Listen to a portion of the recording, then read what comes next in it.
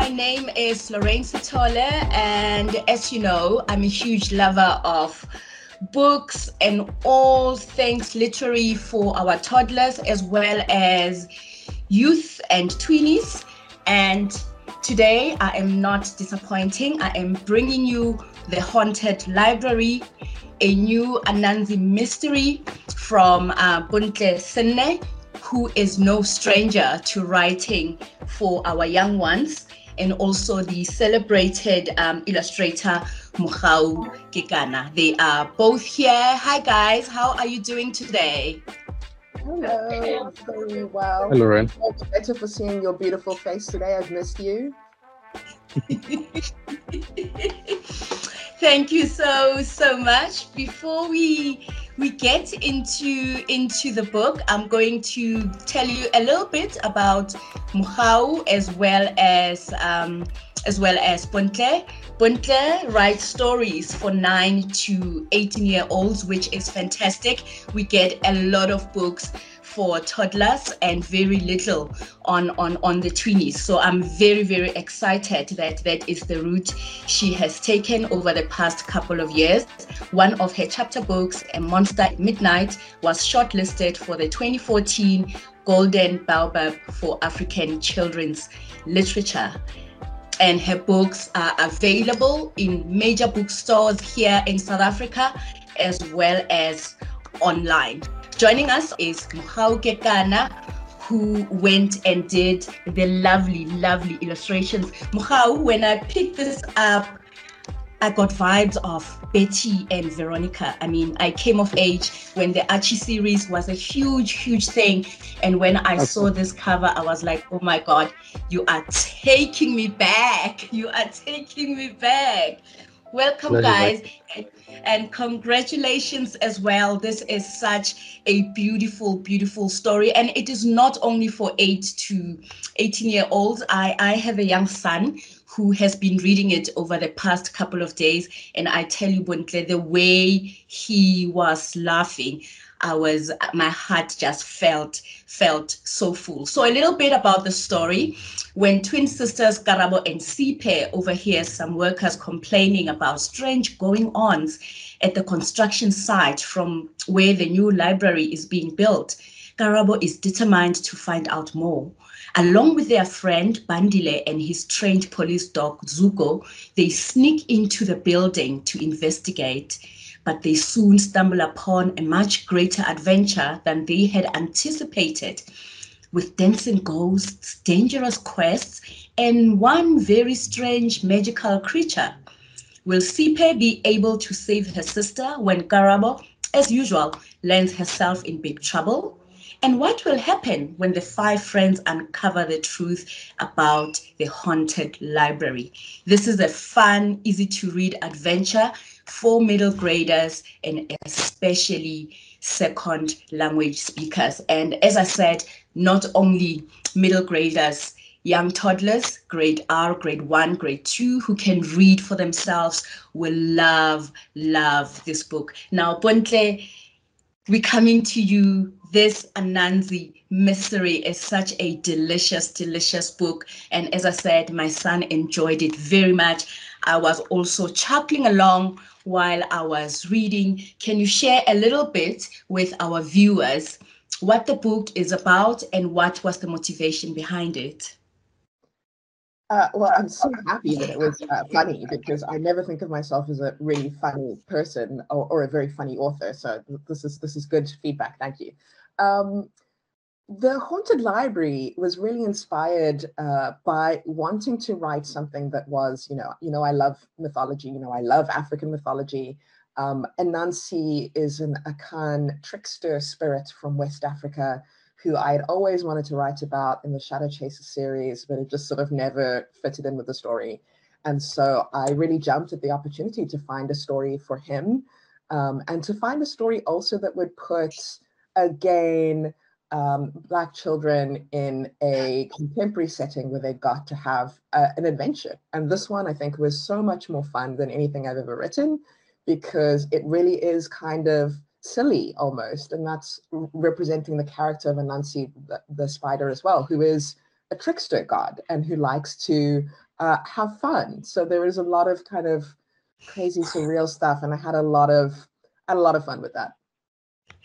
Wow, I mean, one can actually tell from the way the story starts right up until the end. And I am so glad this is a mystery, which means, you know, the story continues. I can actually tell that there is book 2 coming out very, very soon. I cannot wait to see what the girls and Zuko as well as Bandile get up to. Now, how I am coming to you. I mean, writing a story is very, very different from illustrating it. What was Bonte's brief to you? I mean, you have like the most radical images in this book.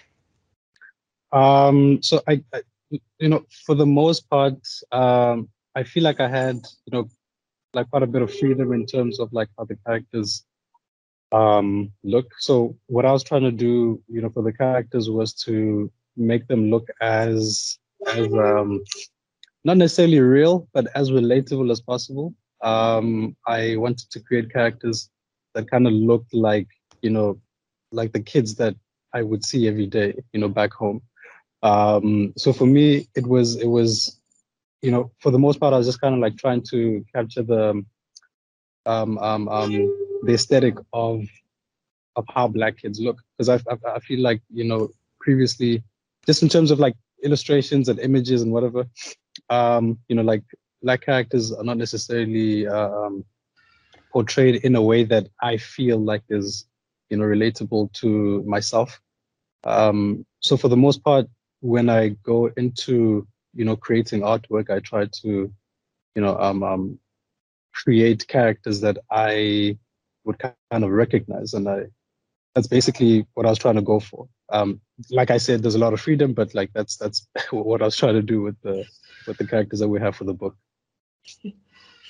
Thank you so much. And I mean, they are not only representative and relatable, they are also, you know, as I said, you know, the cover just took me back to when I was a young girl growing up in the townships and reading Veronica and Betty as well as Archie, and it just took me back, way back home, and it was such a fantastic read. Now, Bontle, coming back to you, I mean, you explore so many themes here. You know, we not only see the siblings Karabo as well as Sipe, you know, trying to get to the bottom of this mystery. You also explore friendships and the way the youth relates to animals as well, and also their huge sense of adventure. Why was it important for you to add a little bit of magicality to the story? Well, you know, I think African children are really lucky in the sense that so much of their heritage, so many of the stories they hear from grandmothers, from aunties, etc., are always have kind of a supernatural element to it, right? Even our daily newspapers, looking at the sun or whatever, there's always some interesting story about a ghost haunting someone, or you know, rocks falling on someone's house. And I love that stuff, right? I really love how in a sense, in our culture, in our collective consciousness, there's always this mix of the supernatural, of mystery, of unexplained things, alongside very normal everyday themes, which is why, you know, Sipe and Karabo, they live in a township.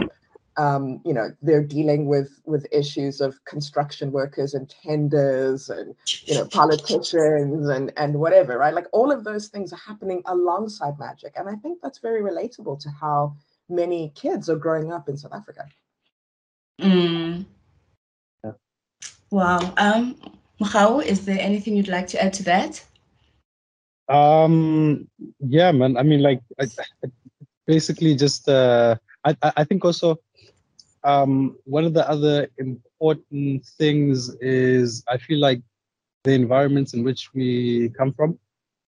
I think just in terms of like what I tried to do with like images in general is, you know, like I said, I tried to kind of like create, you know, environments and characters that are relatable, because I feel like, you know, when when people read or they kind of like, you know, intake content, whether it be like on media or basically anywhere else, when you see yourself in places where you don't normally see yourself, it kind of opens up like you know, like an array of possibilities in your brain. And so when you see, you know, people like yourself in certain stories that you kind of like look up to, it really kind of changes the you know, like the narrative of stories, and also kind of like representation.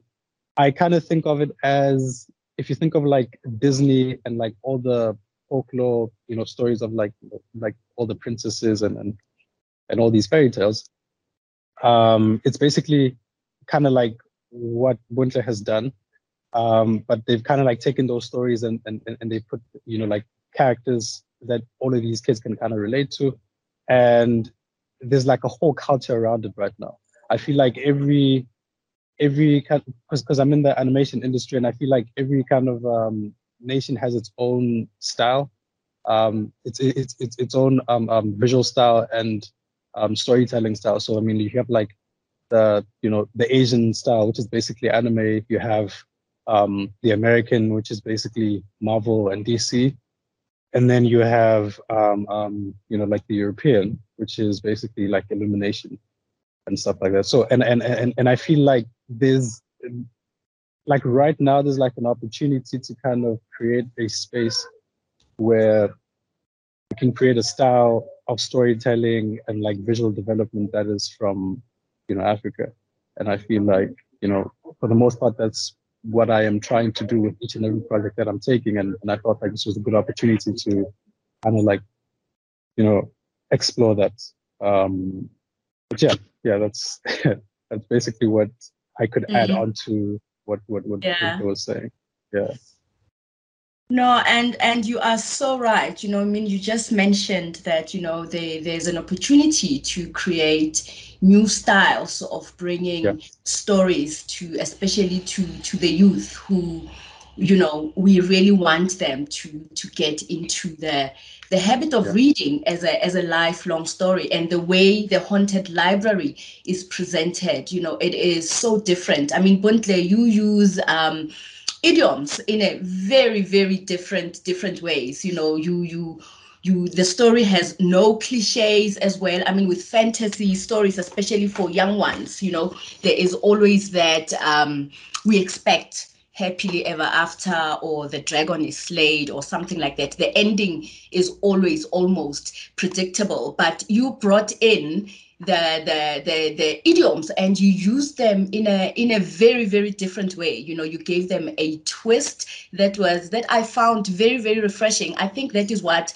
my son was laughing at, you know, when flying pigs now floated lazily over the rooftops. And because he is so young, you know, he is not at a stage where he understands the use of cliche. Let's talk about, you know, the writing process of the story, and how all these cliches and idioms were placed just right in the story. You know, I think it was reflective of what I was doing at the time, professionally and personally, because at the time I was working on a really big, my day job is in corporate, and I was working on a really big deal, which was like 6 days a week kind of work. So I was really tired, and I have ADHD, and it was really quite out of control at the time. So I was really struggling to like focus, to concentrate, to get things done.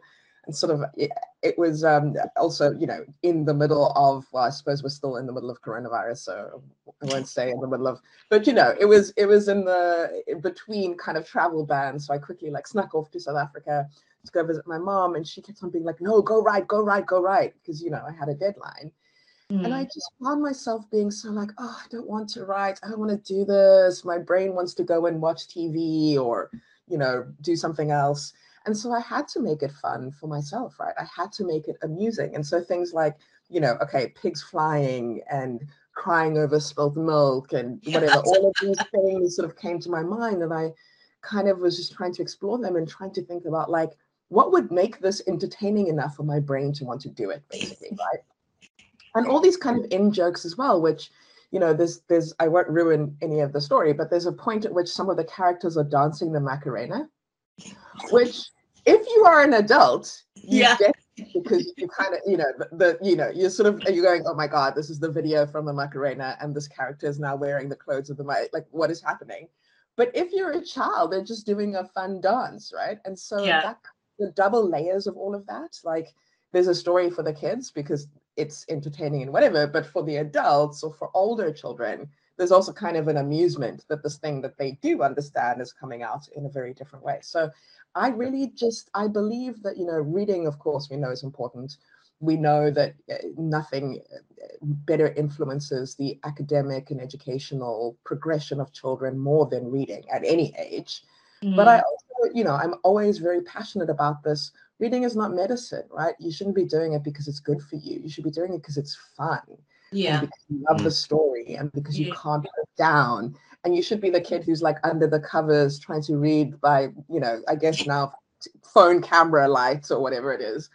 That is what we should be trying to get kids to be. And that's always at the heart of writing for me. And this was even more so because I also wanted to be that kid again who was so desperate to read this story and so desperate to write this story that, you know, I don't want to do anything else. Wow. No, that is so spot on. Now, how in light of what Bontle has said, let's go back to the images. I mean, there is a scene in the story where Karabo and Sipe, you know, they come across these very huge, giant people, as well as animals. Now, in your reimagination of these characters, what were you going for? Because you also, I don't know whether there was an element of being realistic when it came to translating those characters into images. Because I mean, like, these are kind of like fictional. I feel like, you know, there was like a lot of imagination that had to go into it. So I remember having to go basically find a couple of images that I could find of like different characters. And so what I did was I just kind of combined. It was like what is that? It was like a Frankenstein of characters, basically. I took a bunch of characters and then I kind of combined different elements of how they look to create, I guess, like a new type of character. So yeah, in terms of visuals, there was, you know, a little bit of like my own interpretation, a little bit of taking here and there from other visuals that I got inspired by to kind of, you know, like put it together. But at the same time, I know that it's also important to kind of create like images that are also like capturing. So I was just kind of hoping that whatever it is that I created was captivating enough to, I don't know, kind of like push the imagination of whoever was reading it.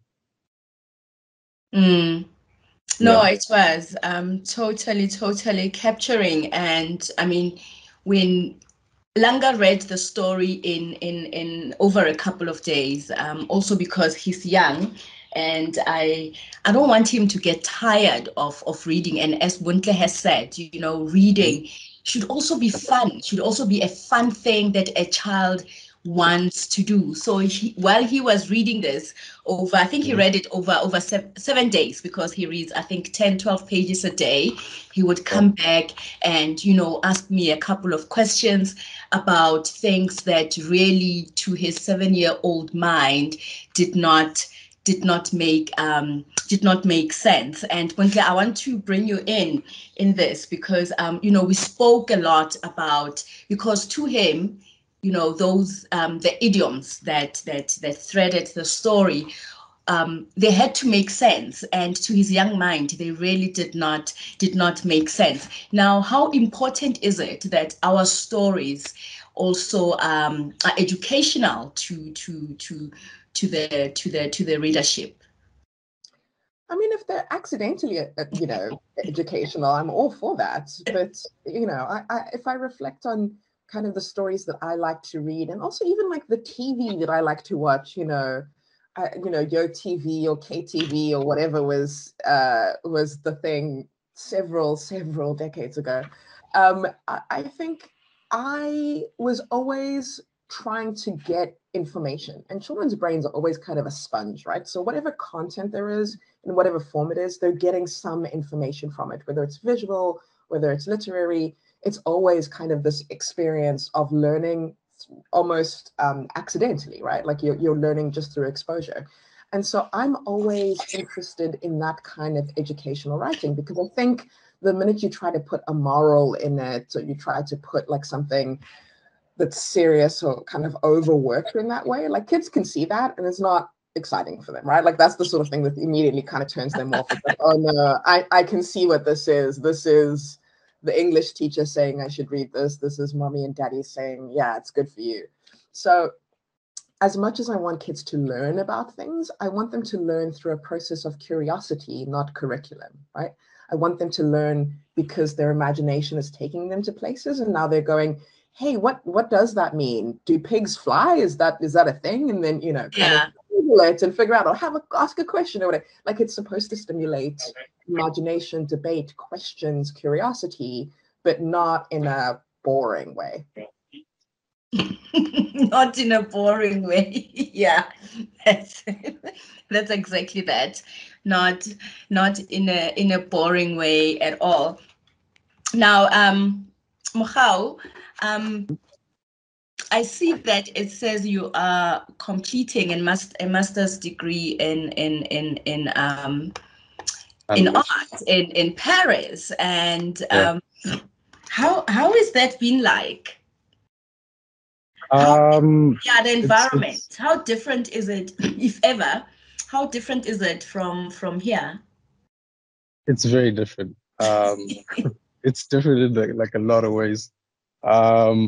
For like in the educational side of things, I feel like it is basically, like the best place for me to kind of like improve or kind of like hone my skill in this industry that I wanna be in. One of the coolest things is that what they have here is, instead of having, like they don't have full-time lecturers. What they have is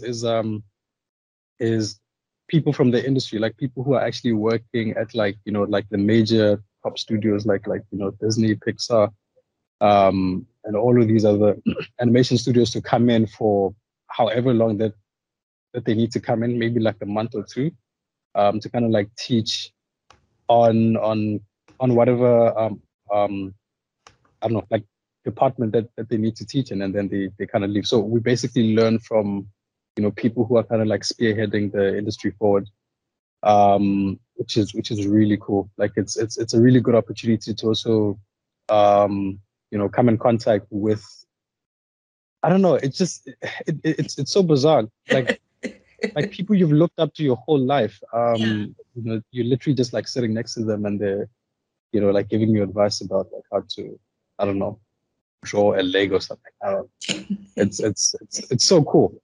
I love it. The only thing though, of course, I don't know, like my French is not that good, so yeah, sometimes it's a bit of a problem, but it's nothing. It's nothing too hectic. How is it different from home? I don't know, man. It's Europe. It's different from home. Isn't it snowing on you right now? Right now, no, not yet. And you know what? Last year I was so traumatized by the cold, because I was like, this is like, how do you people live like this? This is horrible. But this year, like, I think I am both mentally and physically prepared for this winter, because last year it really got me. Like it was unexpected. It's all in the clothing, I have learned. It's right. They don't make clothes like this, because we don't need clothes like that. Like, once you have and the thermals and the layers and whatnot, everything's fine. It's interesting you're talking about the model that is used in your course, actually, because it really made me think, how incredible would it be if we could, not even just for master's students, but even for undergrads, have that same model for how we teach literature, for how we teach literacy, for how we teach education, where it would be, the best teachers coming in to teach you, or the storytellers from the village coming in to talk about how they tell stories.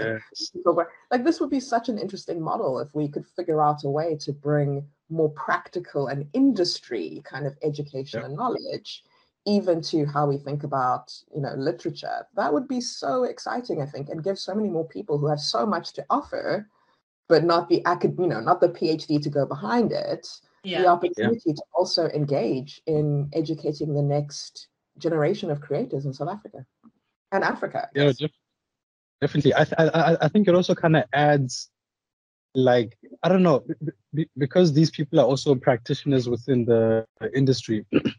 They kind of give you like really practical, like knowledge as to how to navigate the space as well. Because what I've realized sometimes is that, yes, it is like, in the kind of arts, art side of things, but there's also like a whole business side of it that people need to understand. And so when you're with people who have been doing this for like 2 decades, you really kind of get to understand how to kind of like situate yourself according to whatever outcome that you would like for yourself, in the future. You get to know how to kind of situate yourself. You get a better understanding of what to expect, from the industry. I don't know. It's just really practical, and I think you're right in saying that it would be much more useful if we got like practitioners to go to like institutions to actually impart their knowledge. It is. Yeah, it's really cool. It's really cool, man. As a mix also, right? Because I'm not slating academics in any way. My sister's in the academic field herself at the moment. So I absolutely believe in the contribution of people who are really seriously looking at the scholarship and this literature. I think you really need a mix of both, right? So need both. UCT, VET, UKZN, hit us up. We're available. Yes, I think that would be really, really fun.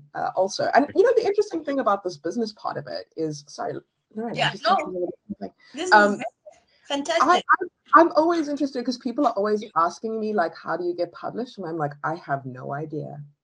Because in a weird way, like, I haven't actually learned the industry of publishing, because, I wasn't joking when I was saying, oh, Lorraine, it's nice to see you, because publishing is so small in South Africa that you kind of know all the people, and children's literature is even smaller than that. You kind of know everybody. You've seen at this event and you've whatever. And so even, how I got published and whatever was through not knowing people because, they were my uncles, whoever, but just because I kept on seeing them all the time. I kept on making these jokes. They were like, oh, maybe you could write these jokes. And I was like, oh, I am actually a writer. So I don't know if I know enough about the business side of publishing and of writing novels and how to make a career out of that. It's a really interesting one for me, because even when people, you're asking like, what brief did I give? And I'm like, what are you talking about? I'm the writer. I don't give anyone a brief about anything, right? Like, I am just one step in this value chain, this supply chain. And that's the thing, I guess people want to imagine that writing and publishing is so romantic and it's all like, my creative process. But like, it really is a collaboration between so many different people, because it is a business, because it is an industry. And I think I'm sure that I know that there are publishing degrees out there that I'm sure teach this, but it'd be really interesting, I think, also to teach the other people who are involved in the process, the editors, the writers, the illustrators, also about the business of publishing. This is true, because I feel like sometimes, like, you don't really know how to navigate a space if you don't know what you want to be within that space, right? Because for instance, okay, cool. So within the arts environment, obviously it's like, you have to be really good, like technically, you have to know how to draw, paint, all these things. But then like you kind of neglect, all the other things that go into like an animation project. You need like people who can do environments. you obviously need writers. You need like a producer who's gonna go out there and actually sell the project. You need a director. There's like all these different components that make up the whole thing. You know, it's like a whole ecosystem that kind of operates like that. And so, the more you know about the space, you kind of like you kind of see more opportunities for yourself.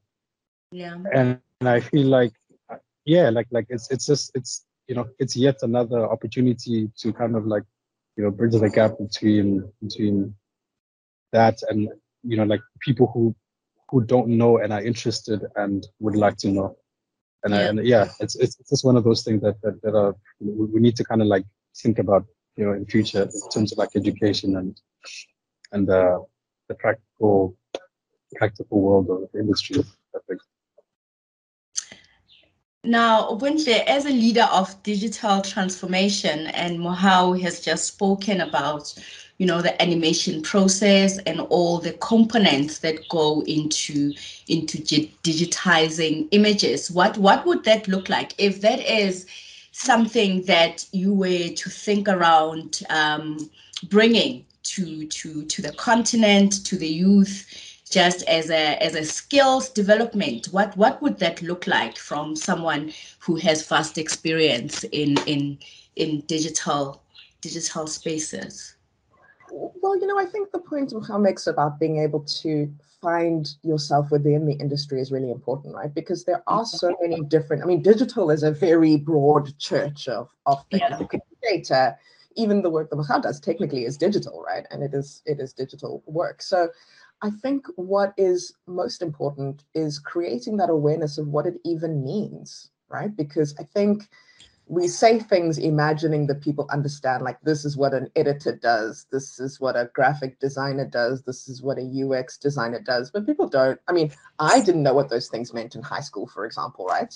And this is, I think, is one of the biggest things, is that I went to a school which was like a good school, but it was not a fancy school, right? It was not the kind of school, let's say, where UCT came and did presentations and whatnot, right? So it was very much sort of like, let me guess and see which thing I want to study, because, you know, teachers sort of said, yeah, you're smart, you should go study accounting, right? But there wasn't really an understanding of what that even meant. Like, what does a chartered accountant even do on a day-to-day basis, right? And I think that the same is true for digital careers as well, is that if we can invest a little bit more time in creating forums and spaces to get kids in high school, at the beginning of high school, by the way, not the end, because when you're in matric, it's too late to say, oh, you need to do maths and science in order to go do this. Like, it's too late then. But at the beginning of high school, to talk to them about these sort of things, I think is really important. And it's something which I did when I was at McKinsey. I organized a couple of career days with some people who worked at McKinsey, because people had really varied backgrounds, right? It was like, this person had been an actress, this person had been a poet, this person had been an engineer, this person had been a scientist, and they just kind of happened to go into consulting, right? And so being able to go to the township and go to libraries and do talks at schools about, like, hey, this is what a chemical engineer does every day. And this is what a software developer does every day. Does this sound like something that would be fun for you in a way that's kind of accessible and easy to understand? I think that would make a huge difference for skills development, right? Because there are opportunities that are available.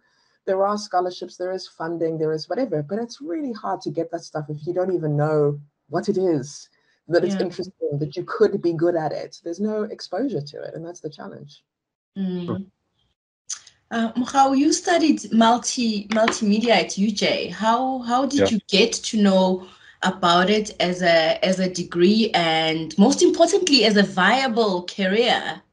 I mean, look, I didn't know it was a viable career to start off with. All I know from high school was that I am gonna do something, you know, within the arts. Because, you know, I guess I should mention that, like, I went to like an art school. Like in high school, I went to the National School of the Arts in Braamfontein. So that kind of like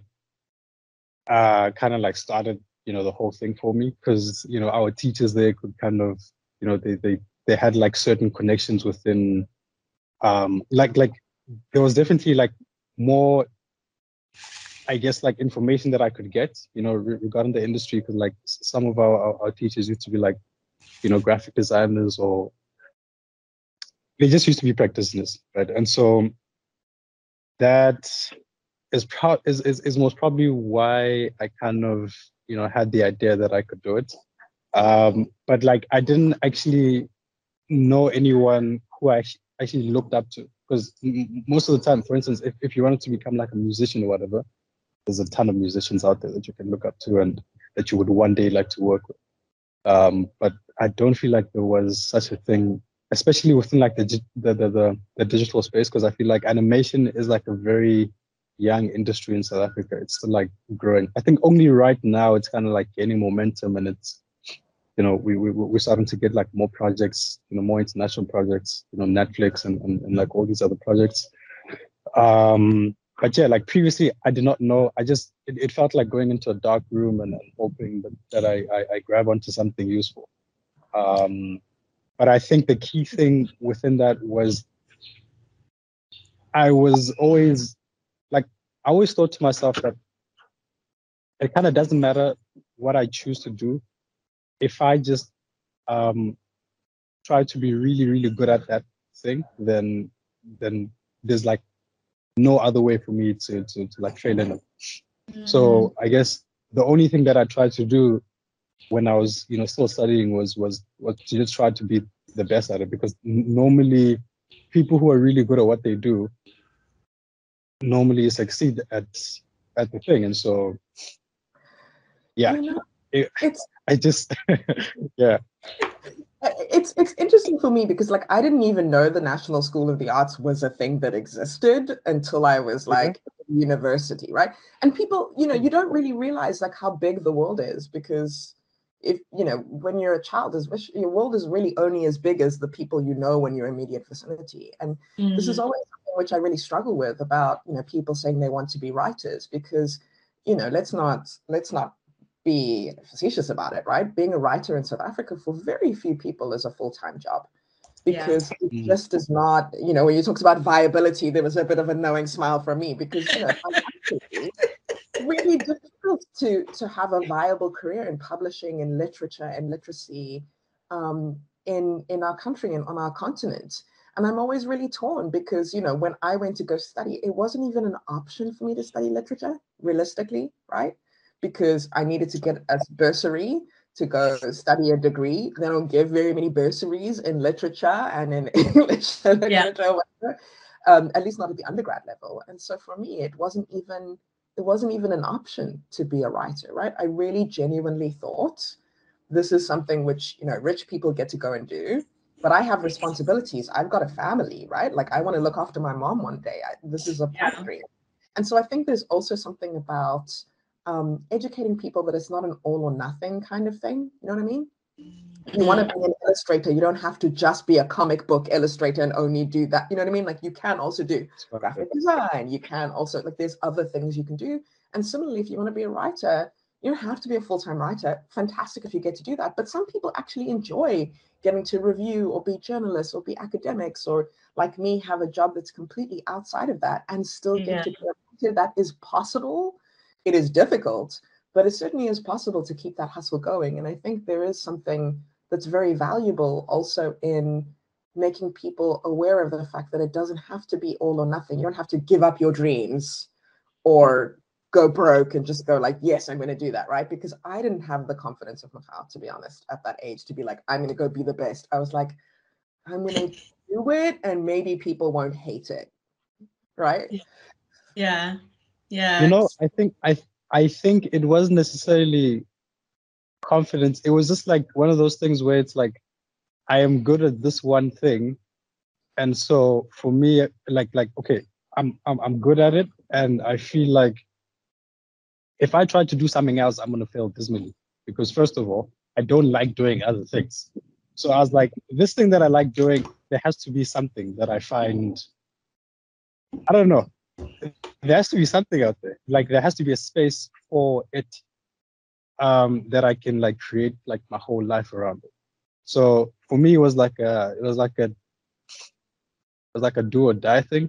Because like I would do this even if I wasn't being paid for it. Like I feel like I would be willing to. I mean, of course, I don't want to be like this, but I would be like one of those struggling artists. Hope I mean, like don't, you know, don't speak that luckily into I'm not. the universe Luckily, because it could no, still no, no, happen. no, no, no. It's still experience. No, I'm not saying. I'm not saying that. Like I said, I would never want this to happen. But I feel like if I had to do this for free, I would actually do it because it is the only thing that I feel like I'm good at and that I can just do over and over and over again Yeah. until the end.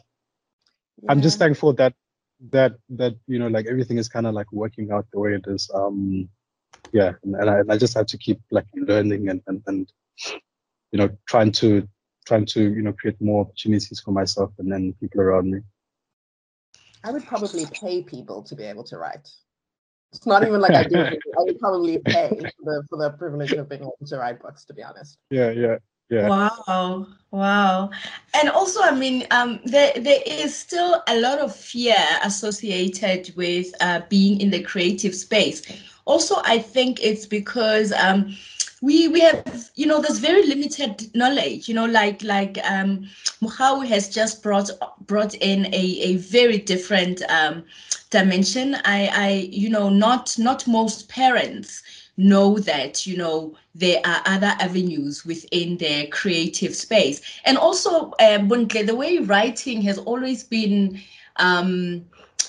positioned in movies. You know, people have money, they go to Tuscany, they eat Man, grapes, and, there's a Netflix movie you right know, now where a writer buys a castle, and I was like, "What are you writing? yeah, They must, you know, are you writing what like are you guys writing that is bringing so? And these are people who write like 2 books in 50 years, and they're bathing in olive oil, and it's all so romantic. No one is starving, and you just want to be that person.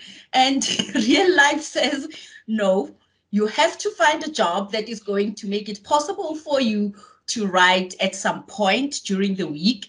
And yeah, but you say, you know, it's not an all or nothing thing. You know, we just take our joys and happiness wherever we can. Now, I don't know if I hope you have your copy of the Haunted Library. I just wanted you to read a page or two. Okay, so I wish you'd warned me in advance, but I will read, I think, from a couple of pages to give a sense. It's after the kids decide they're going to sneak out Okay. and go to this haunted library to go and investigate. And it's as they're walking on. So they walked in silence to the site. The new library was being built on an empty plot of land next to the field where some of the boys would play soccer after school. So Bandila knew the way well. They walked quickly. It was so early that the streets were empty apart from the taxis picking up a few people who had to work on the weekends. They turned into Albertina Street and immediately saw the construction site. The unfinished library sat at the end of the road. It had a roof, but the grey bricks of the structure were naked without any paint, and the outside brick wall had yet to be built. Instead, a tall metal fence snaked around the plot with a big lock and chain on the front gate. Garba walked up to the gate and gave it a testing shake. It didn't move. It didn't even wiggle. "What are you doing, Garba?" Bandila asked. "Trying to get in. We made it all the way here. We should at least have a look inside, maybe through a window," she added quickly, seeing Sipa's face scrunch up at this new suggestion. "Garaba, seriously, there's no way to get in. We should go home," Sipa said, as she watched Garaba examine the fence more closely. "You give up too easily, sis," Garaba said, starting to walk away.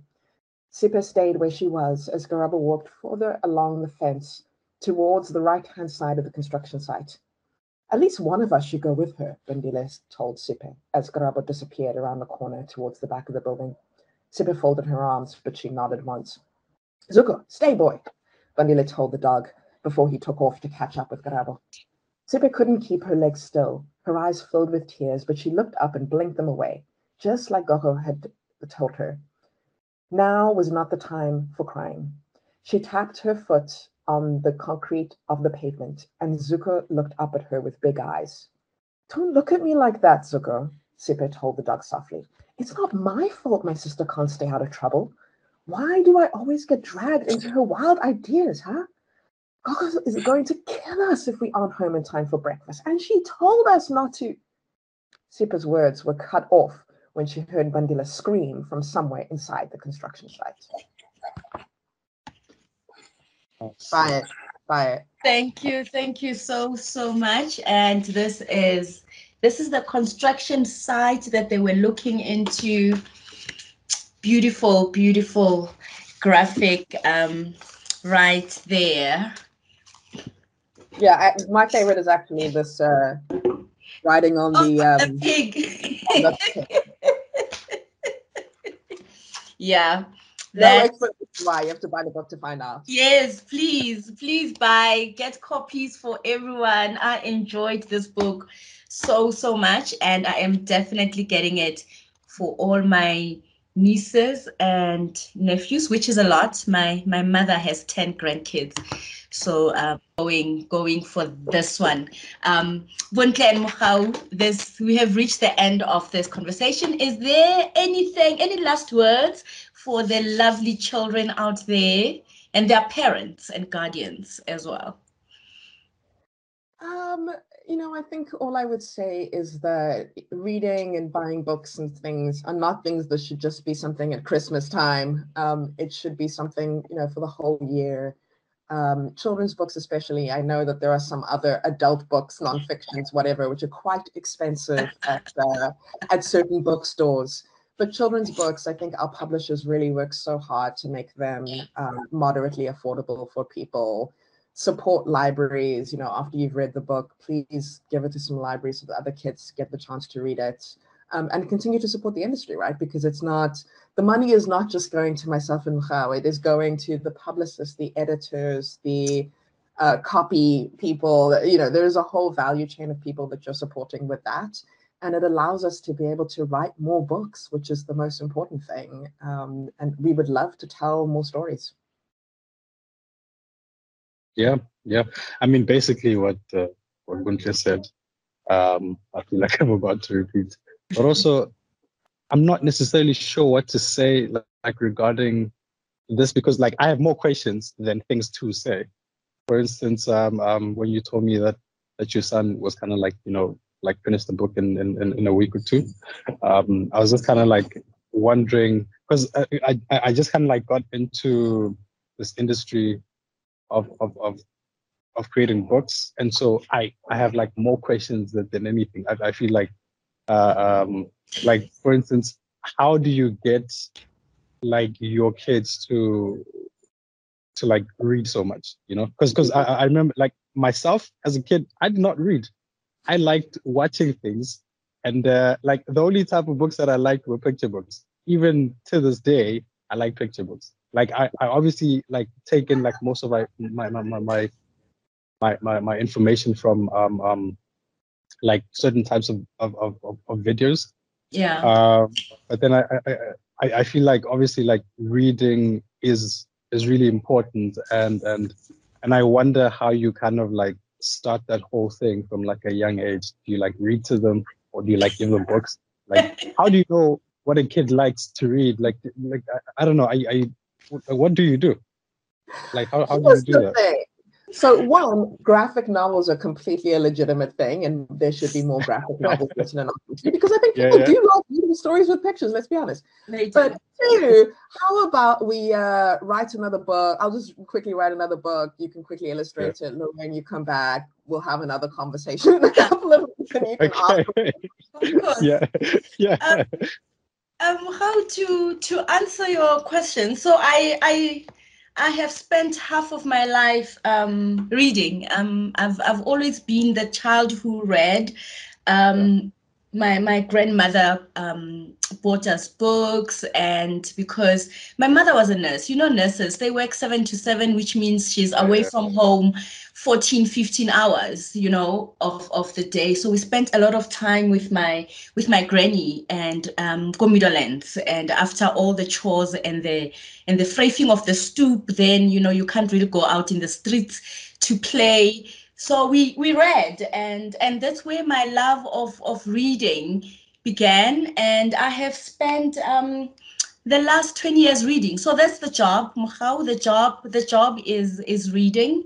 It doesn't pay, but it just pays in happiness, and it fuels my spirit. Now, getting Langa to read was lockdown. So Langa started grade R, and then lockdown happened. And before then, I've always read to him, and he naturally gravitated to books. But lockdown forced me to teach him how to read. I remember someone was interviewing me and asking me, who taught you to read as a child? And I would love to think I was born a reader, but somebody taught me, right?